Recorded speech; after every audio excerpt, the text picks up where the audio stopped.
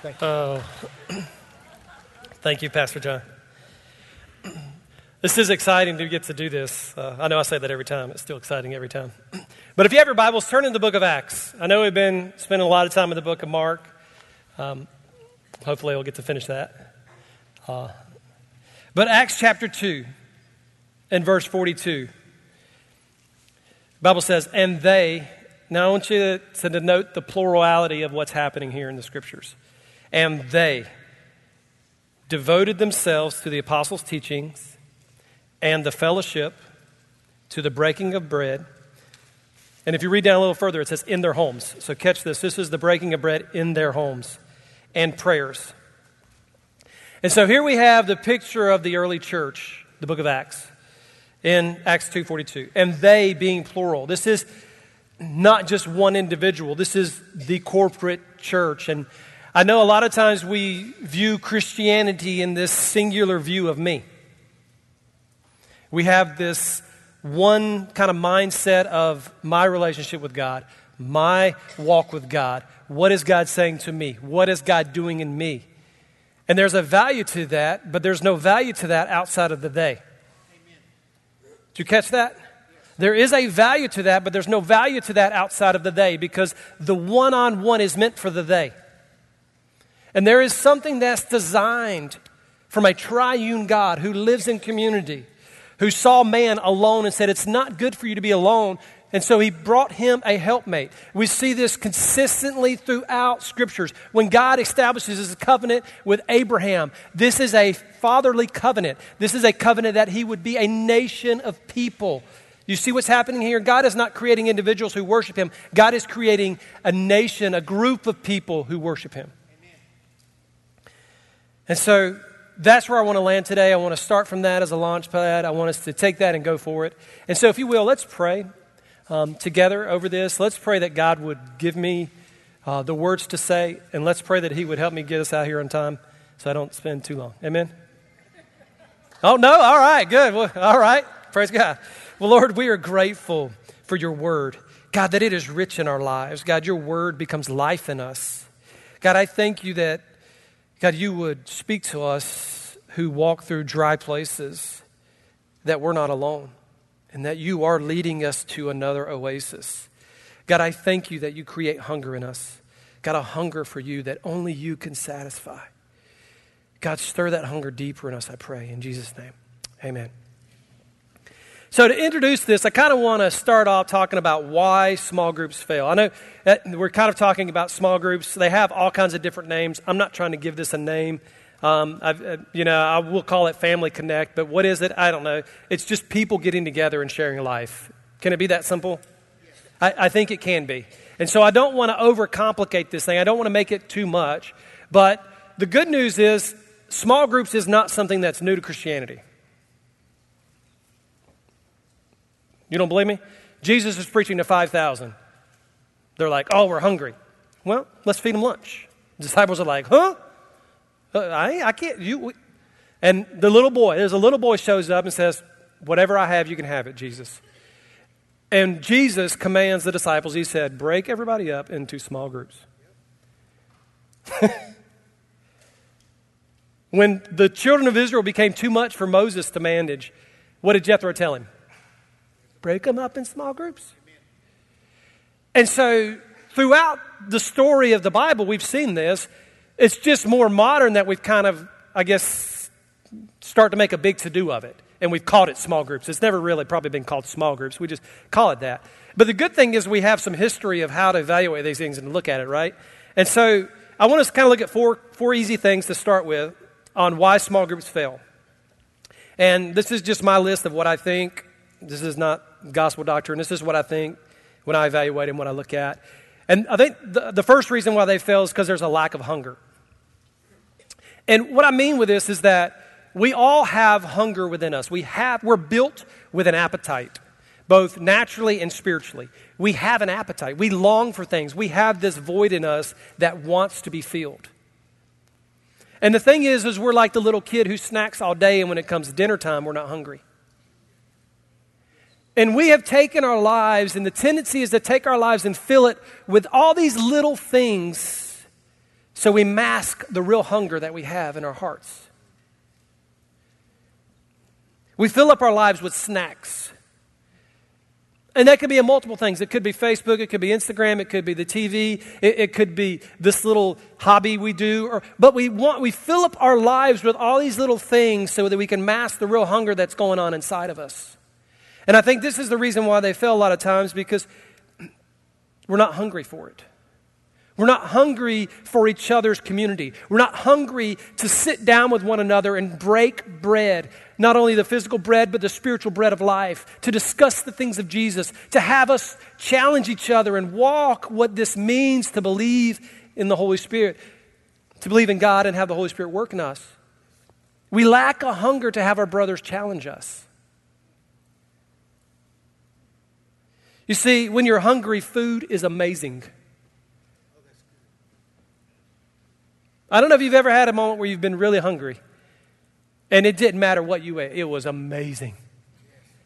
See, that's the thing about when you have worked up a good appetite. And Jesus says, blessed are those who have worked up a good appetite. You know why? Because they will be filled. He also says down in Luke 53, this is Mary's song after she has been told by the angel she's going to have a baby. She goes and meets with Elizabeth, and the Holy Spirit just comes in that meeting, and she sings this song. And in it she says, He has filled the hungry with good things, and the rich He has sent away empty.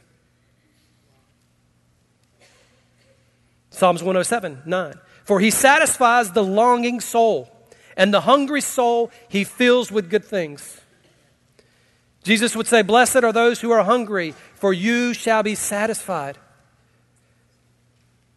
So the question I think this morning for us, and even what came about I think in our worship time, is, church, are we hungry? Yes. Is there a hunger in us? Does our heart stir with a hunger and a longing for the things of God? And yes, sometimes we walk through dry places. You know why we walk through the dry places? Because when you're hungry, food's amazing. And when you've walked in a dryness in your soul and in your spirit, when God shows up in the room, our heart leaps because we've been longing for Him and He's there. You see, when our lives were filled with things that occupy the in-between moments, we miss the real moment that God is leading us to. God is creating a hunger within us, within our hearts. But you see, the thing is our hearts have been revealed in the garden. When Adam and Eve sinned, what did they do? They went and hid. They ran from God. And see, this is our heart because it's been taken over by sin nature. And it's when we get hungry, our heart isn't to run to God, but it's to run away from God to other things. And so, church, how often do we create space and moments to meet with God? How often do we allow God's covering to restore us, or do we look to the next event to restore us? I remember as a kid growing up in church, youth groups are very event-driven. That's just the nature of them. That's how they work.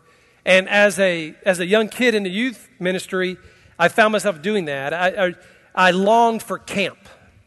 You know why I wanted camp? Because the whole school year had been dry with God. And I just knew if I could make it to camp, I would get reignited with God. I would get stirred again, and my heart would be longing again, and God would do something great, and I would leave camp on fire for God.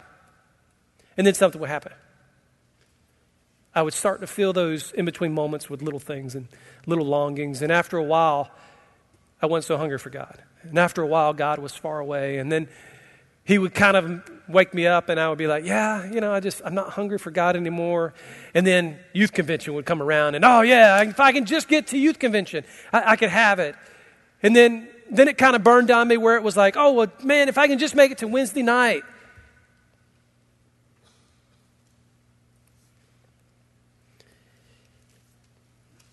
You see, we jump from these moments to moments, and we don't allow God's covering to restore us. We look for the next big thing to restore our relationship with God. And I think that's one reason why these small groups fail, because the small groups don't exist to be the next event where you meet God. The small group exists so that we can share life with each other and talk about how we have already met with God. Second reason I believe they fail is because often we look to experts to lead. And I think it's broken in our hearts that when we look at the brokenness of our heart and we see the brokenness of this vessel and we go, God, you can never use a broken vessel.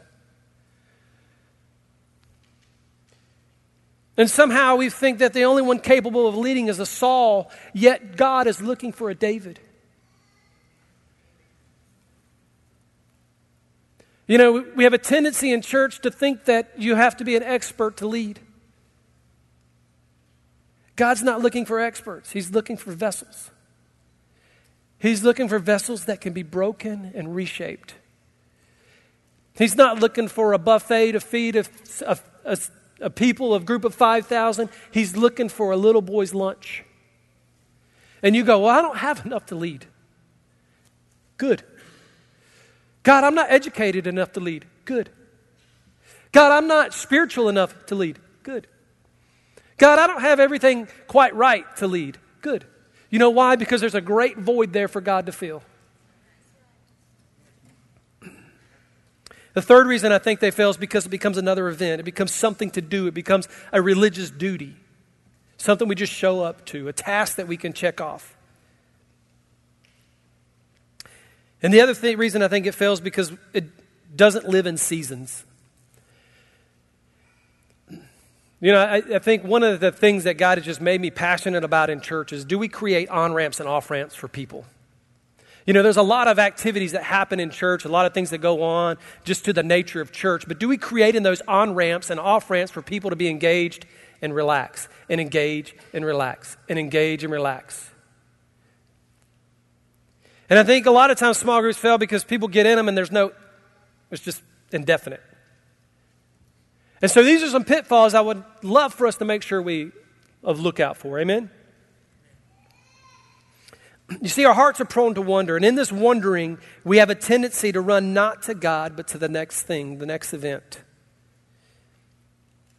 And this is the brokenness of our heart.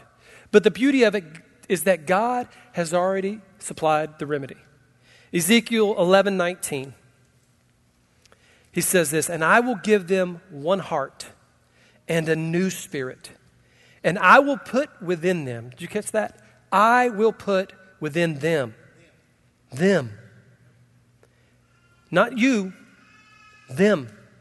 I will remove a heart of stone from their flesh and give them a heart of flesh. And they may walk in my sustenance and keep my rules and obey them. And they shall be my people, and I will be their God. In Ezekiel, God prophesied this. In Acts 2, he fulfilled this. The Bible says that they were gathered in one accord, with one heart. You know why they could gather in one accord? Because God had given them a oneness of heart. Guys, this is imperative as a church that we have a oneness in our heart. It is imperative as a church, if we're going to do anything for the Lord, if He's going to do anything through us, if anything's going to happen in us, then it's got to happen through a heart of oneness. It's got to happen in unity. And this is something that God is doing, and He longs to do, and He wants to do. And I just believe that small groups becomes a small tool in which that happens. It's not the tool, it's just a small tool. It's a small way in which that happens. But if we're not people of community, then we'll never get there. Amen? Here's some things to think about the book of Acts. One is they hungered for the presence of God. You know, Jesus had been taken away. And He said, if you'll go wait, I'll come. If you go wait, I'll send my comforter. He'll come. God will come and visit you. And so what did they do? They went and waited. Now, how many of you have been like me? After a day, you'd have been like, I got something to do. Nobody, just me. All right, good. I'm in the right crowd because I need help. So for Christmas, my little girl got a bike. And she's funny. She's going down the hill, and she goes just a little bit and then hits the brake. And goes a little bit and hits the brake. And goes and hits. And I'm like, what are you doing? She's like, oh, I'm playing red light, green light. And I'm like, oh, Jesus is having to work on your daddy right now. I'm like, how? I'll just go sit at the bottom of the hill and wait for you. Like, I don't know how to do this. I'm like, how do? And she's just a little bit. And how many times are we like that with God? We're like, God, come on, hurry up, hurry up, hurry up, hurry up. God, come on, God, hurry up. And he goes, my plan is perfect, I promise. My plan is just right, I promise. It's good. If you'll just wait on me, we'll do it. Now, that's a hard one for me. And so I need people around me who help me wait on the Lord. I need people who can encourage me in that, who will share their stories about how they had to wait on the Lord. And I go, all right, yeah, you're right, yeah, I got to learn to wait on God. Second thing is they were empowered by God for God's purpose. God had stirred a hunger in them, and they waited and they waited and they waited on the Lord. When most of us would give up, they waited and they waited. And they were empowered by God for God's purpose. The third thing is they were sent. The fourth thing we'll see is they opened their homes and their lives. This was a group of people, they didn't just meet in the synagogues, they didn't just meet in church, but if you'll read through the books of Acts, they were constantly in people's homes. If you'll look at the Gospel of Mark, you'll see that ministry of the church, the ministry of Jesus, happens multiple times in homes. Sir, ma'am, is your home a place where you create moments with God? Is your home a place where you create moments with God, with your kids, with other people? Has your table become an altar, or is it just a place where junk lands? The fifth thing is they took God seriously. How seriously do you have to take God to go wait in a room all that time? They took God seriously. How serious do you have to take God to stand in front of all the church and be stoned to death because you didn't believe what they said you believed? When the Pharisees stoned Stephen. How serious do you have to take God to be stoned for feeding widows and orphans? I mean, I think he took God pretty seriously. And the sixth thing we see is by God's grace, the church was built. Now, one thing that's cool, I will say, that I've really enjoyed being here at Christ Chapel is a lot of you guys are doing this. You're doing it in very simple ways. You're doing it in small ways. I've been invited to a lot of people's houses already. I've been out to eat with people. I've already got moments scheduled on the calendar to go meet with people. That's just something we do a lot. It's something we've committed our life to do. And I love it. But I'd love to see us become a little more intentional and organized in how we do it. Amen? And so, here's today. It's 11:05. Can we be done in 15 minutes, you think, with the rest of this, right? Sound good? I know we've got our kids, and I think it's cool that they're in here. I think it's great to give our people time off. And so, I think it's good for our kids to hear this too. Amen? Because our kids are good at keeping us accountable, aren't they? Oh, yes. Oh, the stories I could tell. All right, so three strategies I want us to look at in how we build small groups, how we connect this idea into our own lives. One is that we table well. You know, food is essential to life, and it's natural to creating community. So can we be a people who use our table as a bridge to restoring lives and building up the church? Can we use our table as a bridge in restoring broken lives and building up the church?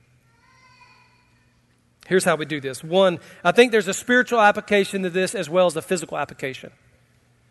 When Jesus called Matthew in the Gospel of Mark, it says that they were at his home reclining. There were several times Jesus was in people's homes teaching the scriptures, but here he's reclining. The Gospels in Matthew opens up with a wedding feast in Canaan where they're at a home and Jesus is at a party. In fact, the Pharisees often criticized Jesus because he was seen at a lot of parties. You see, there's a spiritual application to this as well as a physical directive. I think, too, that this also involves us looking to the natural rhythms of life and letting them be the road upon which the Holy Spirit works. So often we want to look to an organized event or a planned moment in which God moves, and so many times He wants to use the natural rhythms of your life to move and work. If you've ever committed to sharing the gospel with someone, you've probably seen this happen. I remember so many times as a young man, I had some well-intended people who wanted to teach me about evangelism. And I remember the first time anybody ever took me to go witnessing, we went to the part of town where I've never been before. The cops hardly go, and things don't happen well down there. And fortunately for me, it was during the daylight. And I remember we knocked on the first door, and we were met with a gun. And I'm like, I don't know if this is for me. And so we departed quickly, peace be with you. And we go to the next house, and I remember knocking on the door. No response. Knocked on the door, no response. In fact, the door was open. We were kind of knocking on the screen door. And there was a lady sitting like 5 feet from the door, just kind of knocked. And then all of a sudden she turned and looked at the door, and I remember her screaming because we had scared her apparently. And so this is my experience into evangelism, and that kind of like scarred me, you know what I mean? And so I was like, maybe we should do it a different way. I don't know. I didn't like having a gun in my face. And I just began to wonder, God, is there another way maybe that we can do this that's different? Not that that's wrong or right, but different, because that didn't fit with me. And I began to learn that God often used the natural rhythms of my life. I remember as a young man, when God had captured my heart, that I just started hanging out with my buddies. I'm like, hey man, we started a Bible study. We didn't call it a Bible study. We just gathered at a guy's house and we just talked. We just were guys hanging out, and the God got brought up so many times. And I remembered so many times that the door would knock. This happened about 5 different times. The door knocked, and we opened the door, and it's a guy I'd never seen before, and he goes, hey, I heard you guys have a Bible study here. Like, sure, come on in. We're like, man. So we'd be sitting there, and all of a sudden the guy would get saved that night. I'm like, man, that's pretty cool. So we'd go on a few more nights, and maybe a month would go by, another knock at the door. We open the door, we'd be like, God, never seen before. Hey, I heard you guys have a Bible study here. Come on in. And we'd share the Lord, and the guy would get saved right there in the living room. And this happened about 5 different times, and I'm just like, this is the craziest thing I've ever seen. I don't know if you've had moments like that. But what that taught me is that there are moments that God are using, and if we will jump into those moments, He will do something great. But often we think that outreach and ministry has to be something that's planned, when it can be simple as a bunch of people getting together and God going, great, you're over there, you're on fire for me, you're talking about me, I'm going to send somebody to you. I don't know, I kind of think of it like the book of Acts where Philip's just kind of walking around and he sees a eunuch over there and he's like, God's like, go talk to him. So he goes talks to him. I mean, it's as simple as those things sometimes, but yet we want to overcomplicate it. We want to try to take ourselves very seriously and go, oh man, I've got to study and do this and get all my X's lined up and my everything in a row. But you know what? People are hungry for authentic community. Yes, they are. They're starving for it. They're desperately hungry for it. Church, we've got the greatest sense of community here. We've got the greatest gift.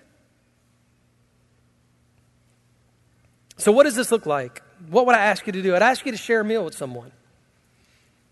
It's very simple. Open your table up. Share a meal. Maybe your house isn't quite ready for it. Go out to eat. Maybe you don't ever cook. Maybe there's somebody you take out to eat. Maybe you schedule something in a park. Maybe you look on the calendar for the downtown festivals and you say, hey, why don't you meet me down there? Let's hang out. You see, because the thing is it's not about what we do. It's about, are we taking anybody along the journey with us? Is there anybody that you're taking on your journey? So I would ask you to table well. The second thing I'd ask you is to gather often. And what does this look like? This looks like be present, be available, be willing for God to use you. You see, relationships create windows into the circumstances of of the lives around us. So can we as a church build relationships? Can we pray with others and share how the gospel is a personal story in our lives? I think these are very simple steps. I think these are very easy things. I think they're hard, though, because they require us stepping outside of ourselves, don't they? I think it's a little inconvenient sometimes. It is. But the beauty is so many times as I've done this, I've seen God show up and move in powerful ways. So what does this look like? I would say this, pursue people. Find one person. Find one person and go after them. Find one person and invite them along on your story. Find one other couple. 2, I'd say be creative. It doesn't have to look like any specific thing. If you like to go out to eat, then invite other people to go out to eat with you. If you like to cook at home, invite people over to enjoy it. If you like to play golf, take somebody to play golf with you. Well, maybe they've never played. Then teach them. Maybe they don't have clubs. Find them a set of clubs. I remember as a young youth pastor, I had met this guy in the church, and he was always inviting me to play golf. And I was like, man, I don't even have any clubs. Like, how am I going to go play? Like, I got rid of my clubs a long time ago. And it was funny. Like, the next week at church, he shows up with a bag of golf clubs. He goes, let's go play golf. How can I say no? If you like to go fish, take someone with you. You know, I'll say this about men. This is one thing I think I've learned about men over the years. I'm not a big fan of the Saturday morning brunches. Again, I'm weird. I get it. And I think of things differently. So I've never been a big fan of the Saturday morning breakfast because I'm thinking Saturday mornings is my day I get caught up around the house, right? And if I go to a breakfast, I'm done by noon. By noon, football starts. I may or may not watch it, probably watch it. It's too late in the day to get anything started, right? Like, that's how my mind thinks. And so, I often think, well, what's a good way to reach men? If you have a heart to reach other men, let me challenge you in this. There's 3 easy ways to get a guy to talk. 1, turn out the lights. I'm just serious. It works. 2, build a fire. You put a bunch of guys around a fire, and they will talk. They will tell you their whole life story. You build a fire. The 3rd thing, put a tool in their hand.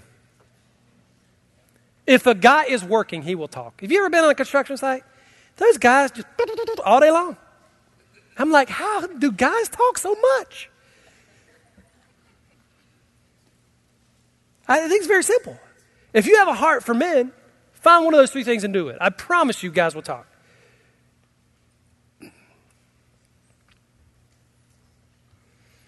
Do this. Be a person who's devoted to building relationships. It is easy to be done at work, to go home, pull in the driveway, put the door down, and lock yourself in your house. It's easy. It's easy to steal away in our castles.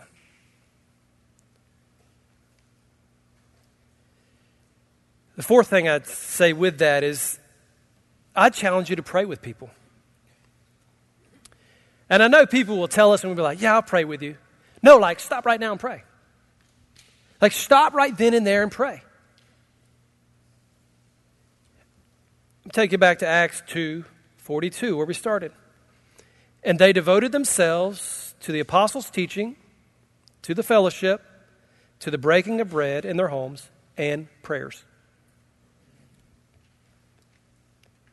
I think we're people who believe in prayer, but we don't believe in prayer.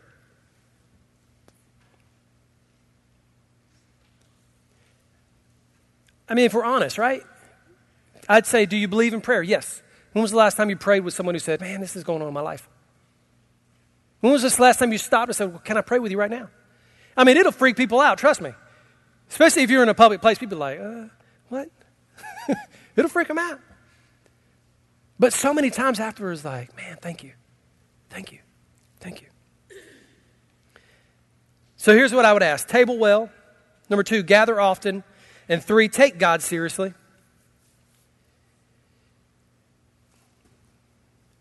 You see, we do that by being generous. Reflecting the person and nature of Christ is essential to Christian maturity. If you want to know what Christian maturity looks like, it's a person who reflects the character and nature of Christ. So let us walk humbly with God and build relationships through reconciliation. You know, it's easy to take ourselves serious, but are we willing to take God serious? Are we willing to be passionate about grace? Do we make a big deal of God's never-ending, unchanging, ever chasing after you, unrelenting love? Do we make it easier for others? Do we make it harder? You know, that's one thing that's really stuck out to me in the book of Mark, is that he creates this parallel contrast between the Pharisees and then the disciples of Jesus. And the difference is the Pharisees make it hard for people. The disciples are constantly opening the doors for people. Do we forgive quickly? And can we be a champion for reconciliation and unity? Those are 3 simple things, and I think they're very simple. But yet I think they require us to be intentional about doing them, don't they? As I look across this room, I'd have to say I think everyone can do this. I think everyone can begin to step into this in a small way. It doesn't have to be huge. I'm not asking you, can you take 50 people into your home? That's a huge request. But to say, can you open your table to another couple? Maybe that one couple becomes 2 couples. Maybe the 2 couples becomes 4 couples. Maybe you have so many people in your house that you got to look at one of them and go, okay, why don't you take those and go to your house?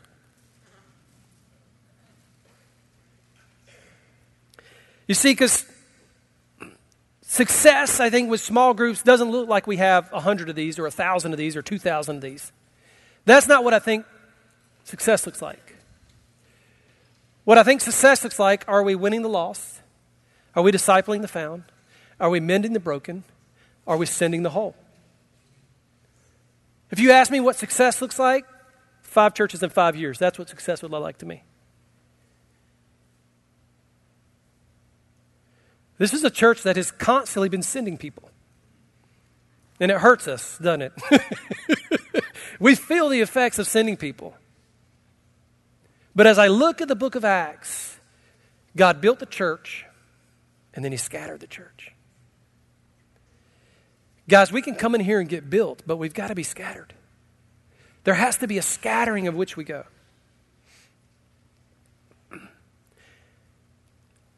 Now, I would say, kind of in closing, if Brooke, you'll come up. I would say, in closing this,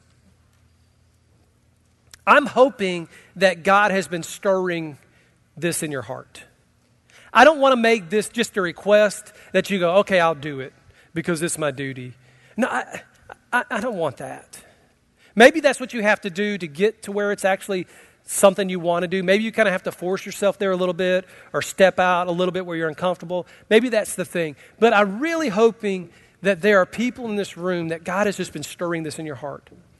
And actually, to be honest with you, as I've been talking to several of you, I hear several of you already saying that. Yeah, God's already been stirring this. I'm so glad we're doing this. I'm so glad that this is something our church is putting its efforts into. Because this is something we hunger for if we're really serious, isn't it, guys? hopefully this is something you hunger for.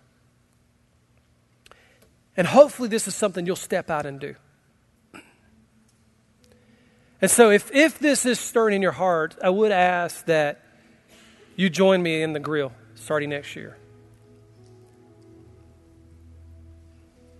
I would say, let's talk about it. Let's see what this looks like. Let's lay it out.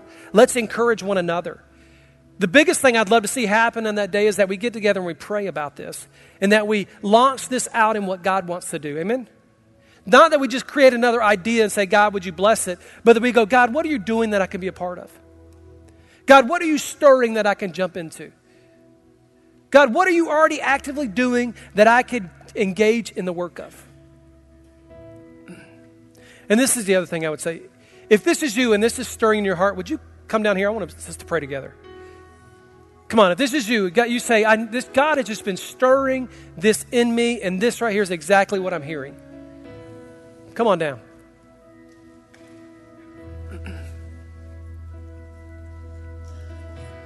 Because I think this is part of us taking God seriously. And maybe this is a big step of faith for you. That's fine.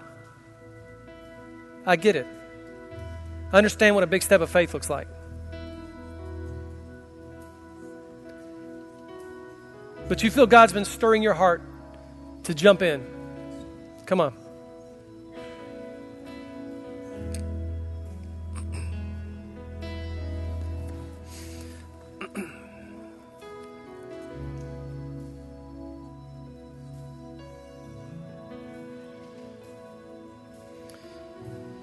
It's funny, this is probably a 10-year journey for me that I've been on. Me and Brooke left a full-time ministry position because we felt God stirring something different in our hearts. We sold everything. We moved across country to go be a part of a church plant that was built on the idea of small groups, small communities. Man, and the things I learned in those moments and in those times, and the deepest thing I think that sat with me in all this, though, is that do we really believe in the power and the work of the Holy Spirit? Are we simple enough to believe that if we will gather together, God will show up? That's what I mean by taking God serious. He said, if two or more are gathered in my name, then I will be in their midst. That's what I want to ask us right now, that God would do that His Holy Spirit would show up. So Lord, I pray tonight, this morning, God, over these that have stepped forward. God, you burn into this in their hearts, and I thank you for it. So Holy Spirit, make us foolish enough to believe that you are who you said you are, that you can do everything you said you can do, and you can show up in the simplest of moments and do the biggest things. God, that you could show up in broken places and bring healing. God, that you can show up in destitute moments, God, and bring life-sustaining, life-giving power. And Holy Spirit, thank you that you built your church. The apostles didn't build the church. The disciples didn't build the church. The people didn't build the church. You built your church. So God, I ask, would you do that in this midst? Among these hearts, would you stir it even deeper and stronger and greater, I pray, in Jesus' name. Amen.